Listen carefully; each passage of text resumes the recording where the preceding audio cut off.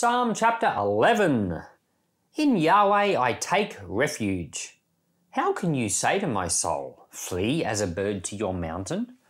For behold, the wicked bend their bows. They set their arrows on the strings, that they may shoot in darkness at the upright in heart. If the foundations are destroyed, what can the righteous do? Yahweh is in his holy temple. Yahweh is on his throne in heaven. His eyes observe. His eyes examine the children of men.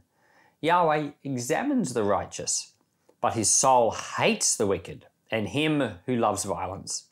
On the wicked he will rain blazing coals, fire, sulphur, and scorching wind shall be the portion of their cup. For Yahweh is righteous. He loves righteousness, and the upright will see his face. Well, one of the things about the Psalms is they're so short. There's so many short Psalms, of course, with one notable exception. So just 7 verses. In the first 3 verses, it seems like someone's telling him to flee flee. Someone's saying, flee to the mountains. And verses 4 to 7, he puts his trust in the Lord and he says, no, the Lord will deliver me. And he decides not to flee. Some people have said, this is proof that, when you're in trouble, don't go anywhere, don't run away. But in the New Testament, Jesus actually said to his disciples, if trouble comes, leave the city and go to the next. So in the New Testament, we actually have an example of people running away from trouble. So you always have to know what the Lord wants, and you do that by prayer. But in this actual psalm, we have what looks to be like an eternal perspective. So David, this is one of 5 psalms which are called persecution psalms, and they're all set in the context of David, the guy who wrote the psalm, being persecuted. Now, I don't know if you've ever been persecuted. We've all experienced struggles at different times in our lives. I've never been persecuted in a way that I would have considered genuine persecution. When I was a pastor in Mount Morgan and in the ministry, I had some things happen to me which kind of bordered on persecution, but they were never overt and outright. I had a pet sheep that I'd bought to mow my lawn because my hill was on the side of this very slopey block.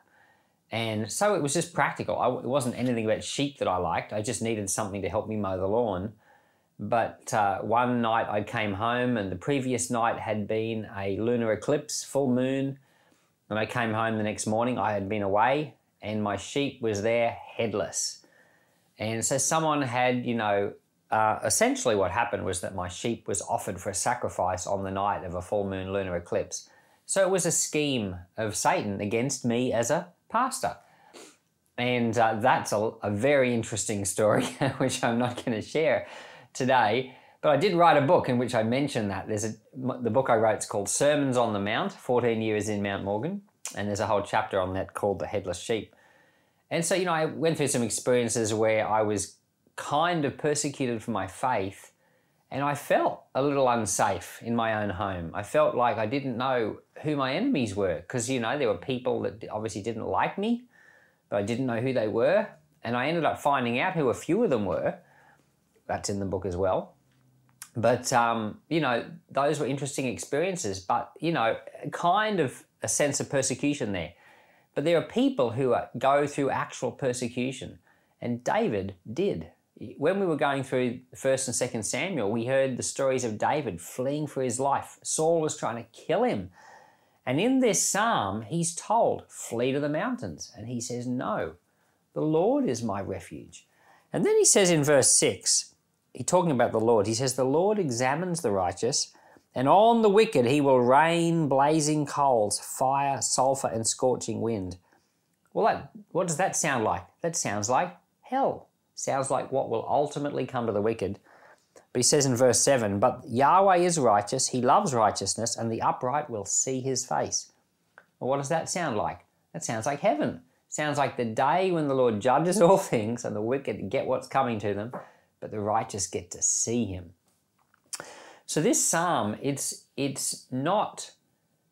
set in a context of David, being persecuted, but ultimately it's about the Lord and his judgment and what's going to happen. And that's what there's times I've been through difficulty and I've prayed to the Lord, deliver me. But I know that ultimately we will be delivered. We will be delivered not just from the power of sin and that we've been forgiven, but we will be delivered from the influence of sin, that sin will no longer be able to harm us.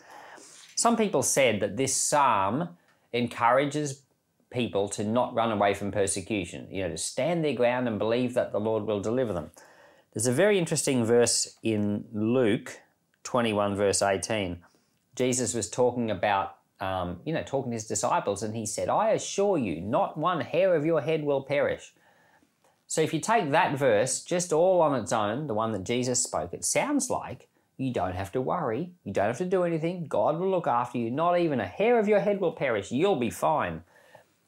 But we do know that there were a lot of early Christians that did perish. That they were burned alive in the fire. Every hair on their head melted. So what was Jesus saying? What he was saying, he was talking about eternal security. And he was saying, you can trust in the Lord because the wicked will be punished, but you will see my face. Not one hair of your head will perish. In eternity, the Lord has our back. He looks after us. We can trust him. So as far as this earth is concerned, there are times to flee. There are also times to hold your ground, as various Christians have done through the ages. And this psalm will help you because it's a prayer that you can pray. You can pray to the Lord. And I think that's what the Psalms are for. The Psalms are prayers for all occasions in your life. There are times when you do have to cry out to the Lord and say, Lord, help me. There are other times when you can pray the Psalms and say, the Lord is my rock. I will not be moved. So there's a psalm for every occasion. And as you go through the Psalms, a lot of Christians do this. They read a psalm every day. You will be amazed at how the words jump out and they live for you because the Holy Spirit brings them to life and they become a prayer for you in that moment. So this is one of the 5 persecution psalms when David is being mistreated. And if you're mistreated, it's a psalm for you as well. Lord, I thank you for Psalm 11. I thank you that we have the words of Christ, but also the words of people who prayed these prayers and been through these positions. And I pray you deliver us from evil, deliver us from persecution, and may your people be strong. In Jesus' name, amen.